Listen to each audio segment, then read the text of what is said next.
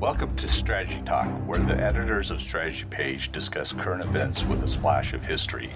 I'm Dan Masterson, host of Strategy Talk. With me today is the editor of Strategy Page, well-known military author and game designer Jim Dunnigan. Also joining us is the associate editor of Strategy Page, columnist and author Austin Bay. Welcome, Austin and Jim. The Afghanistan decision to pull out has been the pullout has been over nearly a month. I guess not over a month, but nearly a month since the full pullout happened. What's the current condition of things in Afghanistan, Jim? Chaos.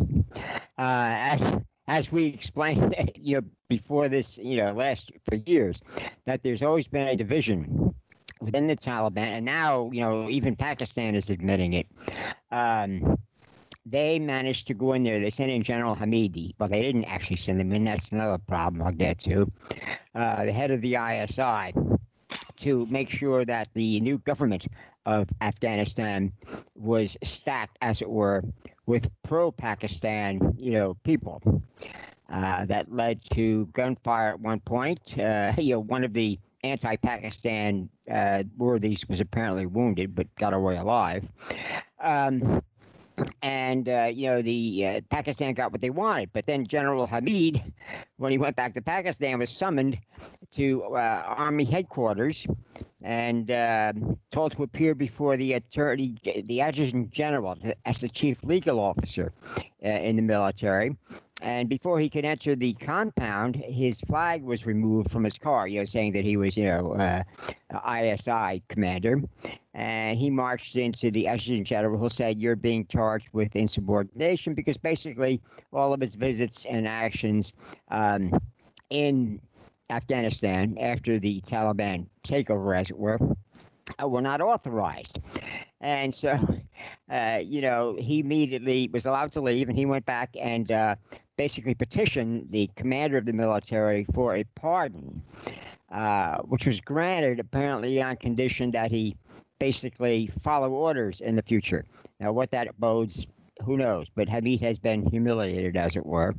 That did not change things inside of Afghanistan, where there was infighting between the pro-Pakistan and anti-Pakistan Taliban factions. Now, even before the Afghan Taliban, which was created by and controlled by Pakistan since the mid-90s, there was a civil war, as it were, in the Taliban, and there were already factions, mostly in the western Afghanistan, that are still basically independent. They're lying low. Apparently, they're taking instructions from Iran, which is quite concerned about the situation in Afghanistan, because apparently, despite the promises of the Taliban that they would not oppress, as it were, Shia, which make up about 20% of the population, that is already starting to happen. Now, the Taliban insists that this is being done by dissident elements. They're blaming it on former soldiers of the previous government. Of course, a lot of those soldiers had already been bought off by the Taliban and were informally members of the Taliban. Now they're officially members of the Taliban, and they see that as a license to steal. So they're roaming around various cities, seizing the cars and the homes and whatever else they can carry away as their reward for, loyal or being on the right side, as it were, of this takeover. Pakistan is now pleading poverty for Afghanistan because we've frozen their assets, as it were, which is all, American aid money, $10 billion worth in foreign banks. The Taliban then went to Europe and, basically pled poverty. Hey, this health system, the education system, all these things that were existing when we took over are now falling apart. Well, partially they're falling apart because of Taliban orders. For example, women can no longer go to school. They said they can go to university, but in separate classes. They basically stopped education for women at the age of once they reach the age of 7. In other words, they get basic literacy if they're lucky. And the amputations are taking place again for thieves that are caught or anyone who displeases the Taliban. So basically, the country is more out of control than when the Taliban were not in power, and it's not going to get any better. A basic problem, which is different from 2001, when the Taliban, would run out, within a month, is that people have come to realize that a lot of people denied it, that at first they saw the Taliban, because these are basically Talib means religious school students, and Taliban is the plural. They saw them as an end to the civil war, which had been going on since the Russians pulled their aid in 1992, and the guy they left behind, the communist leader of Afghanistan, which the Russians got involved with in the first place. There was a minority. It was a coup against the king in 1979, and a communist government took over, pro-Russian, obviously, or Russian-backed. It wasn't so much the majority of Afghans were rebelling against a communist leadership, although that was a big part of it, because the communists were avowed, not anti-religion, but that the arrangement that had brought relative peace to Afghanistan for about 200 years, whereby they formed a kingdom where the king or the king was always a Pushtun, and they would hold jirgas. These are convocations of the senior tribal and religious leaders would basically. Well, so they had basically a religious dictatorship, but the deal was the tribes were left to do whatever they wanted to do, and the king, the Kabul, would handle foreigners, and it was pretty successful. Then Russia got greedy, and it went downhill from there. Now, that means that the Taliban have basically perpetuated a 4-decade-long war, and it's not over. They said, hey, if we take over, peace will come to Afghanistan. Well, not only did peace not come to Afghanistan, but the tremendous advances in GDP, in healthcare, in education, literacy rates went up. The average lifespan went up. They were no longer the lowest in Eurasia. Now they are a little ahead of Bangladesh, but rapidly slipping back to their traditional last place.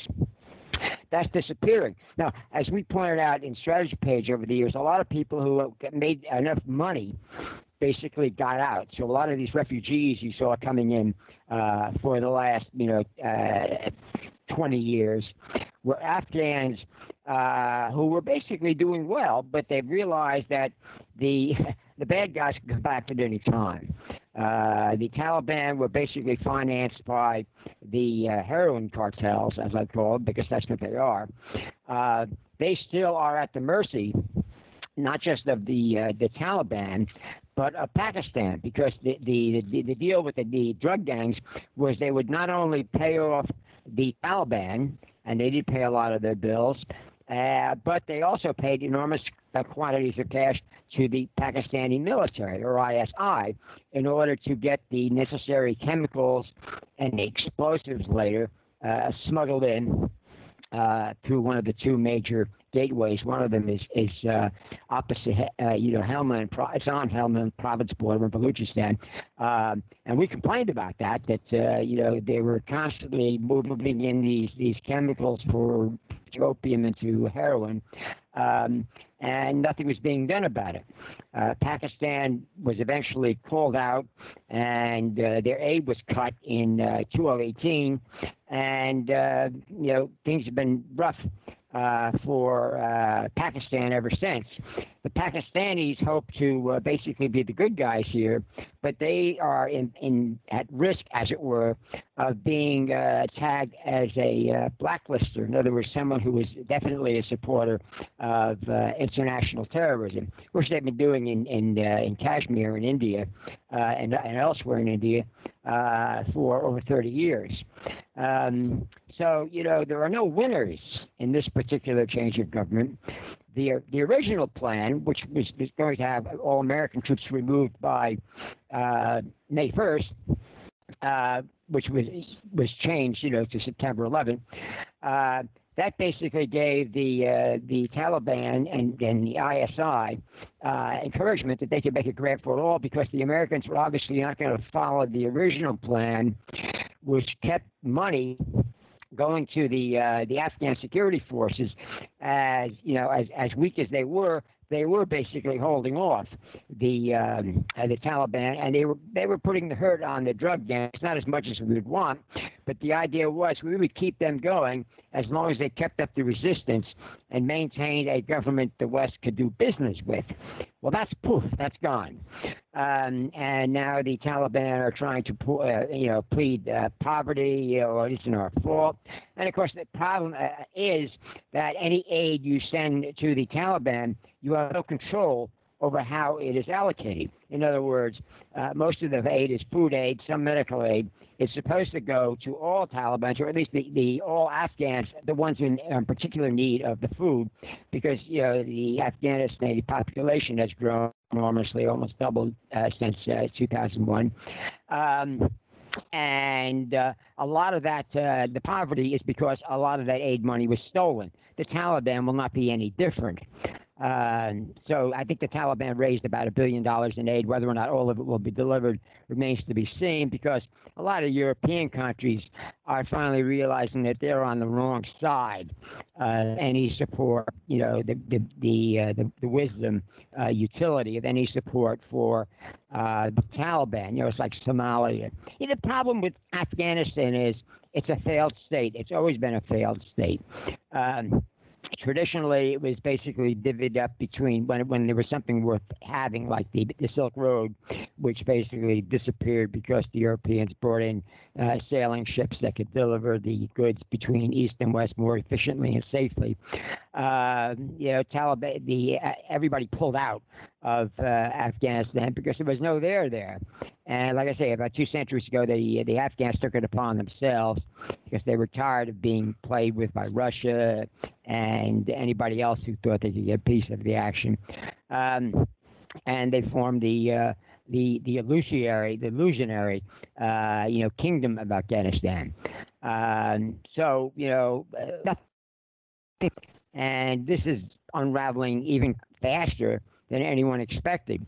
The Pakistanis are acting surprised that there's so much resistance to Pakistani influence in Afghanistan. They shouldn't be, and they aren't. It's like saying, for years that we don't know where Bin Laden is, and then when we finally found him, basically the Army and the ISA took a big hit. They have since taken over the government. The guy who is in charge now, Imran Khan, was a former star cricket sportsman. He retired in the 80s and decided to enter politics. He found out the only allies he could get were the religious parties in Pakistan, who were not the minority, but they were powerful. And he eventually got approached by the military, and they said, look, we'll back you. We'll make sure you get elected, which he did. And we'll make sure you stay in power, because the Army has then pushed through Parliament any number of laws, which is growing, outlawing, news that the Army does not approve of. This including internet, bloggers. That has had some success so far, but the problem is not only is the government in Afghanistan illegitimate, the legitimacy of the Pakistan government is being called into question. In fact, the CIA knew in the 1990s that the ISI and the Army were going full, pro-terrorist. One guy told me, he was no longer with the CIA, that he was over there on a how should I put it, an inspection visit, and he wandered into the headquarters of I don't know if it was the Army or just the ISI, and the screensavers on computers that that were not being used at the moment tended to flash terrorist leaders. So they made no secret of it, but they figured as long as we can get away with it. Well, they got about $30 billion in aid from the United States before, the plug got pulled in 2018. And so they saw this as their opportunity to recoup, but it's blown up in the faces. It's blown up in everybody's faces. It's made the American government look like a bunch of incompetence, and it's made the Taliban guiltier. China, which is supposed to be the possible savior of Afghanistan, because they already had deals, as it were, with the former government to basically exploit the mineral wealth, which is apparently worth over $1 trillion. But nobody could ever get it out, and nobody's ever going to get it out. The Chinese were waiting for some sort of order to be restored, and they're still waiting. They're not going to go in. They're not going to help. This is how they operate, unless they can get something approaching the security they've managed to force from the Pakistanis, where the Pakistanis have basically established a separate army of 30,000 troops just to defend Chinese workers. Now, here's another thing that really is unhappy, makes Pakistanis unhappy. More and more Chinese workers are coming in to basically do this Silk Road work and whatnot. And the current estimates are that by, in the next 4 years, there'll be about 5 million Chinese in Pakistan. This is unpopular because now they're saying, well, we're basically a subsidiary of China Incorporated. Of course, now China has its own problems. The long-awaited or long-feared, real estate bubble is starting to burst, as it were. There's one, the second largest corporation, as it were, in China, has about $300 billion in bonds they can't pay off. They managed to squeeze by, scrape up enough cash with a little help from the government to pay off the ones that came due now, but there are more coming due, and the Chinese government is being watched very carefully. Are they going to try to rescue? In other words, it's the old too big to fail problem. But the problem is, and I know from observing what happened to Japan in the 1990s, the real estate bubble, basically slowed down the Japanese economy for considerably. They were predicted to be the biggest economy in the world, et cetera, et cetera. Well, that came to a screeching halt, and they managed to how should I put it, tame or prevent a total meltdown, but that required a long-term plan, which they're still carrying out. The Chinese basically tried to set up their own, but they found out that one of the 4 banks they had established to do that was run by a guy who was a trusted, senior official who was totally corrupt. He had stolen over $100 million, and they executed him earlier this year. So everybody's got problems. All because of efforts to basically get a piece of Afghanistan. It's like the poison cake. That's one piece of cake you don't want to touch, much less eat. And there it stands. So, Austin, was there anything that we could have done or the U.S. could have done that would have mitigated the problems that we're seeing now? Let me make a comment about what Jim just described. Jim, that is the best summary I have heard anywhere, and most honest in the last 5-6 weeks about the situation that is now extant in Afghanistan. But the comment about the Chinese are doing everything they can to give the perception that they are willing to cooperate with the Taliban and continue to build their Belt and Road initiative through Afghanistan. That's and I think they're going to do that, continue to do it. Whether they actually lay the money out and put the personnel in to do the construction, because it has as they see it, positive diplomatic and narrative warfare effects elsewhere in the world, both in Central Asia and also in China's Cold War struggle with the free world. It keeps bringing up, and I'm getting back to Dan's question now, it will keep the debacle of the U.S. withdrawal in everyone's mind. And that is a useful, well, in this case, it's a useful truth for Chinese propagandists, because that was a humiliating debacle. And I'm leaping ahead on my answer to Dan. One of the issues is, and it's a deep issue, this is what the Chinese are being exploiting. You cannot, their bottom line with that is you cannot rely on the United States as an ally. And they will use that with India. They will try to use it with South Korea and Japan. They will definitely use it with Taiwan. And then in the general chaos of Central Asia and parts of Southwest Asia, they'll also use it there. And that is, in my view, one of the near term, midterm, and I don't know in the long range, there are ways for the U.S. to recoup. But near term and midterm, that is a diplomatic advantage for the Chinese. All right, and to get back to your question, the answer, Dan, is yes. And I've written about this. Heck, I've got it somewhere in here because I was going to go, and yeah, here it is. Non-combatant evacuation operations, NEO. There is a joint pamphlet on it that shows you exactly how to do it. I was involved in a practice small level NEO exercise. I think the first one was in 1975 when I was a lieutenant in Germany. It was one where be getting families out of West Germany in anticipation of a Soviet attack.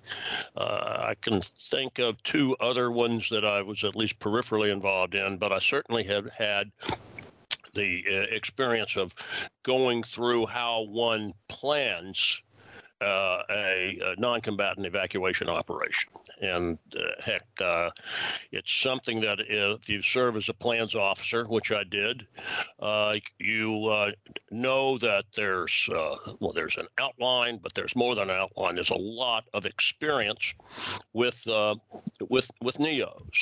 Now, most of the ones that I'm familiar with are they're much less complicated, and they're much less smaller scale than Afghanistan. But nevertheless, all the pieces there similar pieces to it. And before I start this, it's much easier if you've got a coastline or a seaport, because then you have naval capacity and Navy helicopters, carriers, amphibious assault ships are absolutely ideal for it. But you also can extract people, personnel, equipment on ships. You don't have that in Afghanistan. It's landlocked and it's huge. But here's what I wrote, and this was a couple of weeks ago in my Creator Syndicate column, which runs its On Point on strategy page. The debacle's principal component was a non-combatant evacuation operation. By U.S. doctrine, the State Department serves as the lead agency in a NEO. However, withdrawal from a combat zone requires military forces to maintain security, which means the state and defense departments must constantly coordinate with allies in planning the evacuation and in all phases of the execution. I don't think that happened. In fact, as I see very little evidence that there was constant coordination. And that's even before the lack of planning. All right. Moreover, in a complex situation like Afghanistan, the U.S. president must be willing to send military reinforcements to respond to surprises like unanticipated enemy attacks. Now, gee, doesn't that sound like a no-brainer? Why? Because your situation that you have extant is a stalemated civil war. It's a combat zone. All right. Next line. An experienced planner can sketch a basic NEO plan in 10 minutes, one designed to set conditions favorable to a successful evacuation. And I proceed to do that in the column. And understand that this is really a 1.5 paragraph sketch is what it amounts to. The following are some of the key elements. Identify and secure evacuation corridors. Now, I don't go into detail on that, but common sense tells you ground evacuation as well as air evacuation. There's another term that shows up in evacuation corridors. Sometimes they've been called humanitarian corridors. That's so you can move aid and move people safely. But an evacuation corridor for people, hey, it's a humanitarian corridor is what it is. In a landlocked territory like Afghanistan, secure multiple airports. That's one of your goals, even if that means temporarily sending in more troops. Why? Because you're evacuating from air bases, airheads. I don't mean an airhead, Dan, but an airhead, which is a term used especially when you're entering a territory. You seize an airport, it becomes an airhead instead of a beachhead. But it's the same thing, look at it in reverse. Why? If you only have one air base for extraction, you have created a target opportunity. All right. Now you stock these air bases with food and medical supplies. Why? Because you're pulling human beings out from where they live. They're going to be waiting at the air base, and who knows what you're going to need. They may also be surrounded. Understand, when you're doing this, you're preparing for the evacuation. In military operations, you're preparing the battlefield. It's what you're doing. All right, now you alert and start staging airlift assets, or you can do that simultaneously as soon as you begin the planning. Meaning in the United States, you're talking to Transcom and the U.S. Air Force with its transports. All right, but these air assets can include commercial and contract aircraft. State Department consular teams, and this was done on a limited basis. We can see that, but near Kabul. I'll start again. State Department consular teams, protected by security units if necessary, seek out American citizens. The State Department surges special immigrant visa processing and arranges for third country havens for SIV and non-citizen evacuees. What processing cannot occur in country, safe havens can handle. This has been done before. This isn't new. And something I didn't include in there is the State Department is also securing air routes, overflight permission in case you need multiple corridors in order to extract by air. Now, here's the next thing I say. Many of these sub-operations could have begun April 14th, the day Biden gave the withdrawal order. Next paragraph. Common sense advice. Don't set firm dates for completing the evacuation if you can avoid it. Tipping off the enemy is a bad idea. Got that, Dan? Withdraw security forces based on the threat. As the evacuation nears completion, the military begins to, quote, shrink the perimeter. I use that. That actually showed up in other media, while maintaining punitive strike back capability. Now, that's on a couple of weeks ago. You can find it on strategy page and the On Point archive for 2021.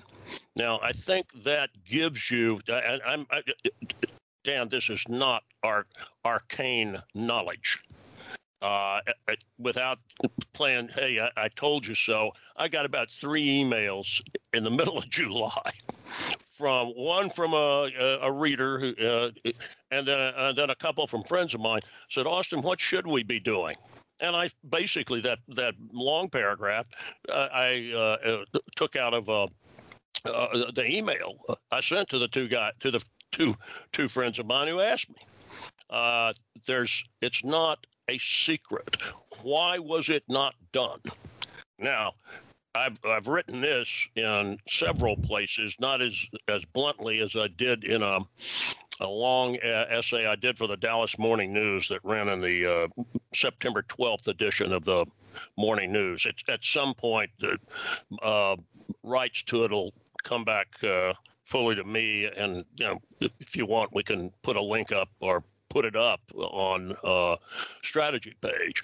It was supposed to be when I got the phone call from the editorial page editor, a look back over 20 years at Afghanistan, and in part because the Morning News ran a column I wrote on 9/11, my Creator Syndicate column, which I got to my editor in L.A. about 2 or 3 in the afternoon Central Time, so it was on the Associated Press wire, and a bunch of newspapers around the country ran it the next day, the Morning News among them.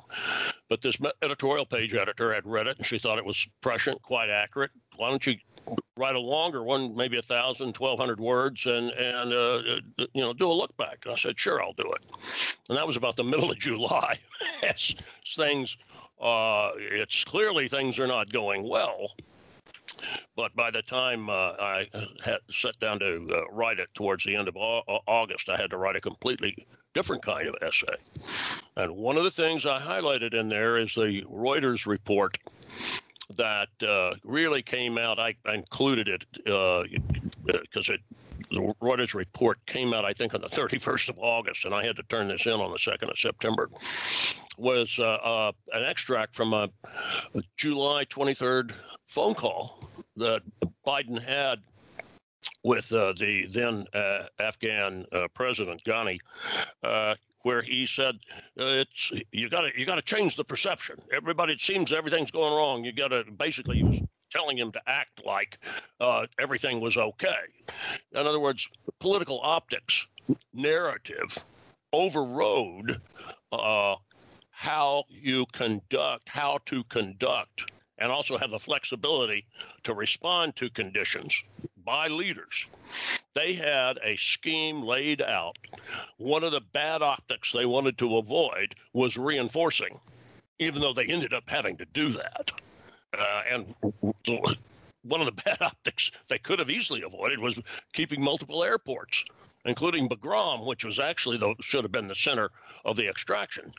I've been to that place twice. I mean, it's huge and it's impressive, and it can handle any kind of aircraft with almost any kind of load aboard it, and you've got space to house it temporarily. My wild guess is that in safe conditions, over 100,000 people, maybe 120.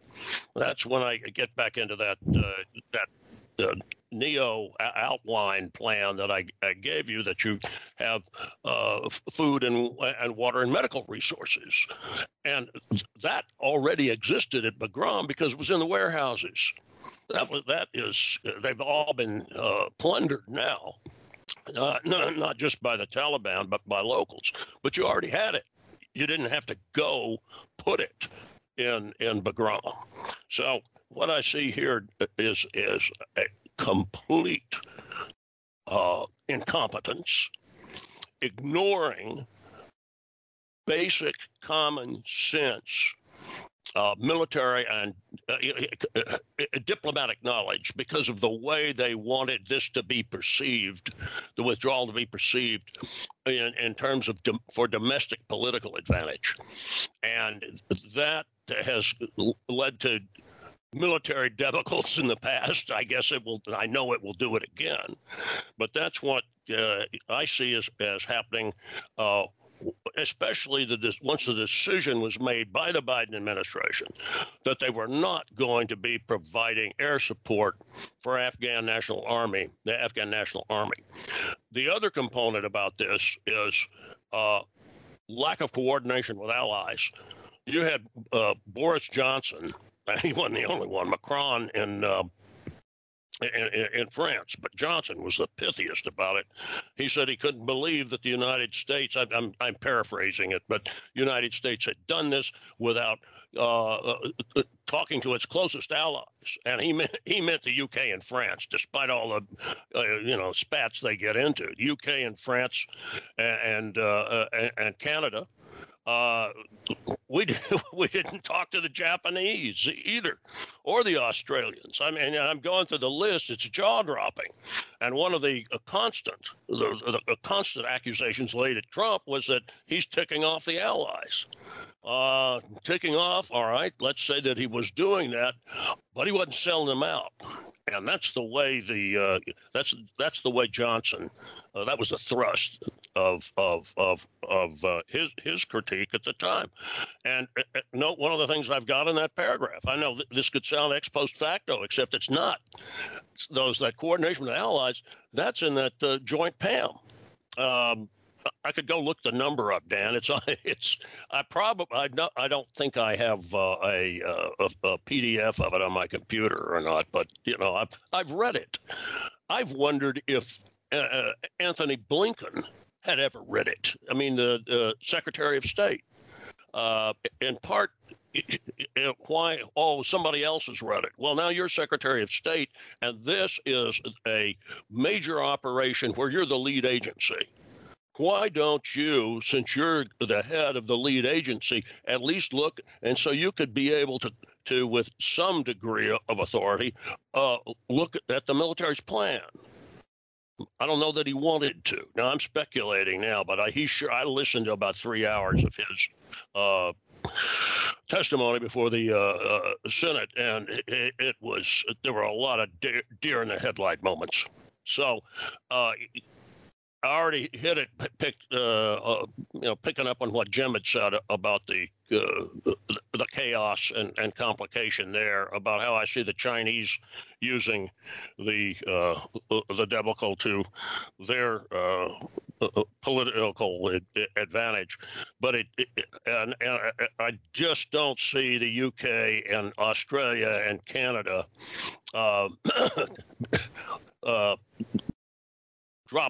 lessening their alliance with the United States or Japan. But nevertheless, harm's been done. France is going to do what France is going to do, but France is still going to be a U.S. ally. But this hurt, and it puts certainly a lot of doubt in the minds of our allies as long as the Biden administration exists. And especially if there's no personal political penalty for the incompetence and possible dereliction of duty. So one other thing I'll add before we move on, the statement that we're going to conduct over the horizon counterterror operations. You can do that if you've got a coastline like Somalia. In part because you can quickly land and retrieve on the ground special operations personnel to coordinate with local intelligence assets on the ground. You can have all kinds of airborne, spaceborne surveillance. But it still takes a long time, relatively speaking, for a missile. You're talking about using missiles, or even an aircraft, possibly an aircraft returning to launch a strike. There's a lag between sensor and targeting, firing sensor targeting, and then actually firing the weapon. And there is also a vast room for making mistakes, and at least one, probably both of the strikes that were launched that were supposedly killed ISIS-K terrorists. One of them killed innocent people and a bunch of children, and that's when you still had personnel on the ground to check it out. This is it's perception more of the Biden administration creating the perception that we know what we're doing, and they really don't, because you can strike back at long range, but the effect of it is not any kind of precision. It's just a punitive strike, and you're going to be pounding the chaotic situation that Jim described. So I think I'll turn it back over to you and Dunnigan now. So, Jim, the chaos will continue until, or is this forever? Well, in Afghanistan, things can get infinitely worse. The Afghan pledge to keep foreign terrorists out is obviously false. There have already been attacks in Afghanistan, which ISIL, or ISK, Islamic State, Khorasan province, have taken credit for. There's also been attacks which are being blamed on dissident factions of the Taliban. The Panjshir resistance, as it were, the Masouds, they basically are still active, but they're basically bowing out, because when they tried to hold on to the Panjshir Valley, they found themselves under heavy attack from Pakistan. Now, that's been denied, but Panjshir Valley is close enough for Pakistani UAVs and other aircraft to come in there and provide air support. And they basically decided, with no outside support yet, they might as well just, pull back and wait for the situation to become more favorable. I mean, that's what happened in the late 1990s. The Taliban were getting, less and less able to control what parts of the country they did control. In fact, they were still hosting Al-Qaeda, and one way Al-Qaeda paid its way, as it were, was most recruits who had passed through Al-Qaeda training had to serve a few months in what the Taliban called the Arab Brigade. These were used to attack dissident Afghans, and it was better to do it with the Arabs, because if they used, first of all, they might not get Afghans willing to do it, and if they did, they weren't going to start a feud between tribes. That's one reason why the tribes try to avoid getting involved with wars with each other. And more, the Afghan Taliban are going to realize that they have to fight Pakistan, and Pakistan can't afford a fight. So it's going to evolve into a more chaotic and more violent situation. And the key, as it's always been, is Pakistan. Pakistan is coming up with the next review as to whether or not it gets on the foreign supporters of terrorism blacklist. They're on the gray list now, but if they go on the blacklist, they basically are locked out of the international financial system, and the China are going to bail them out. All their lenders, so to speak, they no longer have any credit, whether it be from the Saudis. Iran never had any money to help them.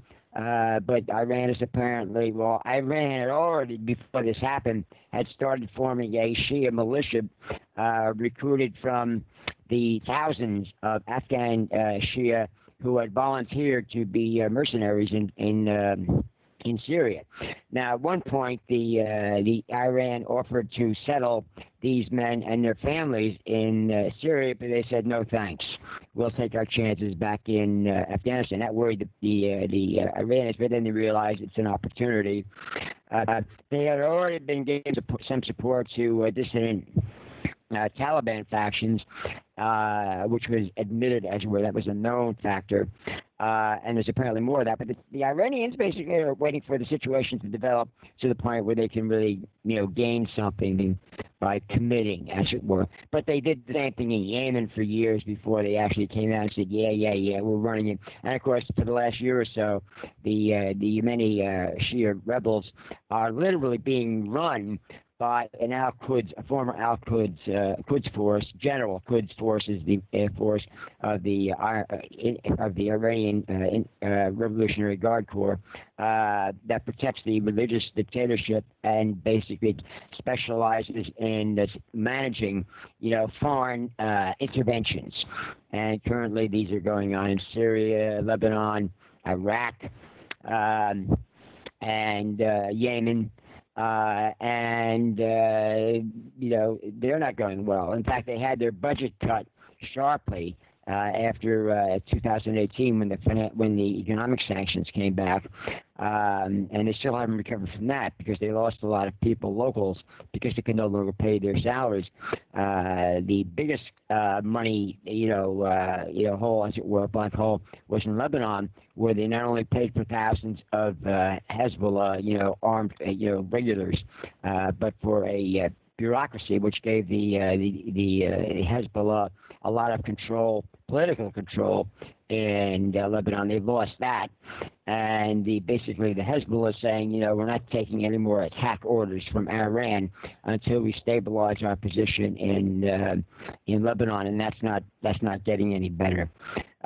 So Iran's got problems. They want to make them worse by getting actively involved in Afghanistan. But when they see the time is ripe, as it were, they will intervene unofficially, and if it goes well for them, officially. So we might go back to the thousands of year old rivalry between the Persians and the Indians, as it were. Now the Indians are represented by the Pakistanis over taking control of parts of Afghanistan that can pay for themselves, as it were. They aren't going to be basically a money pit. But that is unlikely. In fact, India was supporting the elected government. They have several $1 billion worth of investments in there. Pakistan blames all the violence going on in Afghanistan now on the Indians, but that story no longer has any credibility whatsoever. The Indians are basically just winning. Says, look, we're willing to help at the time that there's something. We're not going to support terrorism and or any Afghan civil war. Somebody else is going to have to carry that war because they realize that if they get involved and they're big in supporting militarily, Afghan factions, that they would earn more enmity from the Afghan population, because the Hindus are seen by Muslims in general as the worst enemy of Islam, mainly because when they tried to conquer all of India, Tamerlane in particular, who was a Turk, but he was leading a Mongol army. They basically made their best effort, and they couldn't conquer the entire country. And in fact, they weakened it to the point where when the British and French came along, the British were able basically to go in there and finesse, like the conquistadors in America with the Aztecs and the Inca. They basically, went to different factions and made deals and what have you. And they basically took control of the country for about a century, without a heck of a lot of damage, and actually improved the country because they basically unified it for the first time and started the Industrial Revolution, which India was nowhere near getting started, in the late 19th century or even the early 20th century. So the National Railroad of India, a lot of the economic aspects of it, they can trace right back to the British. So they no longer complain about the British. It's not as fashionable as it used to be to complain about the British, because they're basically, as conquerors go, the British would often do more good than harm. But it is always unpopular. If we're going to be ruled by tyrants and bloodthirsty tyrants at that, we'd rather they be our own, not some foreigners, and that's something that's universal. So that's why, none of the people involved, the external factors, especially Pakistan, want to get directly involved in Afghanistan. And they're going to basically, right now, allow the Afghans to fight it out among themselves. And basically, the Afghans are desperate for aid, and they're basically taking the plea that, hey, we killed our parents, we're orphans, we need help. And a lot of, like I say, a lot of the foreign aid donors, the major donors, especially the United States, but also Europe, they're realizing that doesn't really work. It didn't work in Somalia. That's where Somalia lost a lot of its foreign aid. It didn't work in Yemen, where Yemen lost a lot of its foreign aid, because it was basically most of it was going to financing the Iranian-backed Shia rebels. So it does not look good for Afghanistan. Of course, it's never looked good for Afghanistan in times of tumult. A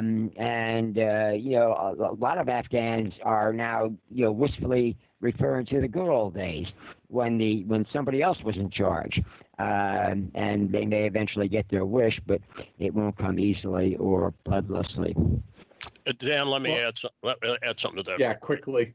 Okay, look, there's going to be a ton of problems created by at least the notional control of the Taliban. Get the latest out, in the last 24 hours is that senior leaders are calling for, more executions and amputations for crimes, cutting off hands, fingers, and the like. And you're going to have something that, boy, this would go back about 20 years, the Bamiyan effect. Remember the Bamiyan Buddhas that were blown up, which were, they were a UNESCO world artifact. I forget the way, the term treasure, and they really were remarkable sculptures. And the Taliban used them as for target practice because, well, it gets back to what Jim was saying. The Hindus are their real deep enemies. By the way, the Pakistanis are Indians. They just happen to be Indians. Most of them are Indians. I'm talking about in Sindh, Punjab. They just happen to be Muslims. That's been okay. They're Muslims, so some of the Muslim radicals can make common cause with them, but they still happen to be ethnically Indian. But to get back to what the Taliban leadership is going to be up to, that is going to occur. You're going to see amputations and executions. They're already going on, and you'll see occasional, they're for display to show how radical they are. They'll find some non-Islamic target, and they'll destroy it. I don't know what they're going to do this time. Maybe they'll go back and shoot at Bamiyan again, even though that really burned them. So that's what I mean, the Bamiyan effect. It's they're going to do that, and they're solidifying their very small Islamic radical zealot base, but the rest of the country is you're not doing anything for us. And so we may have to do something for ourselves. As Jim's outlined a situation where the various Taliban factions could be fighting internal guerrilla wars for the next 20, 30, 40 years. So, well, we'll wrap it up there, and it's good to hear from you guys, and we'll talk to you next time. Take care, Dan. Bye. Bye. Take care. Bye-bye.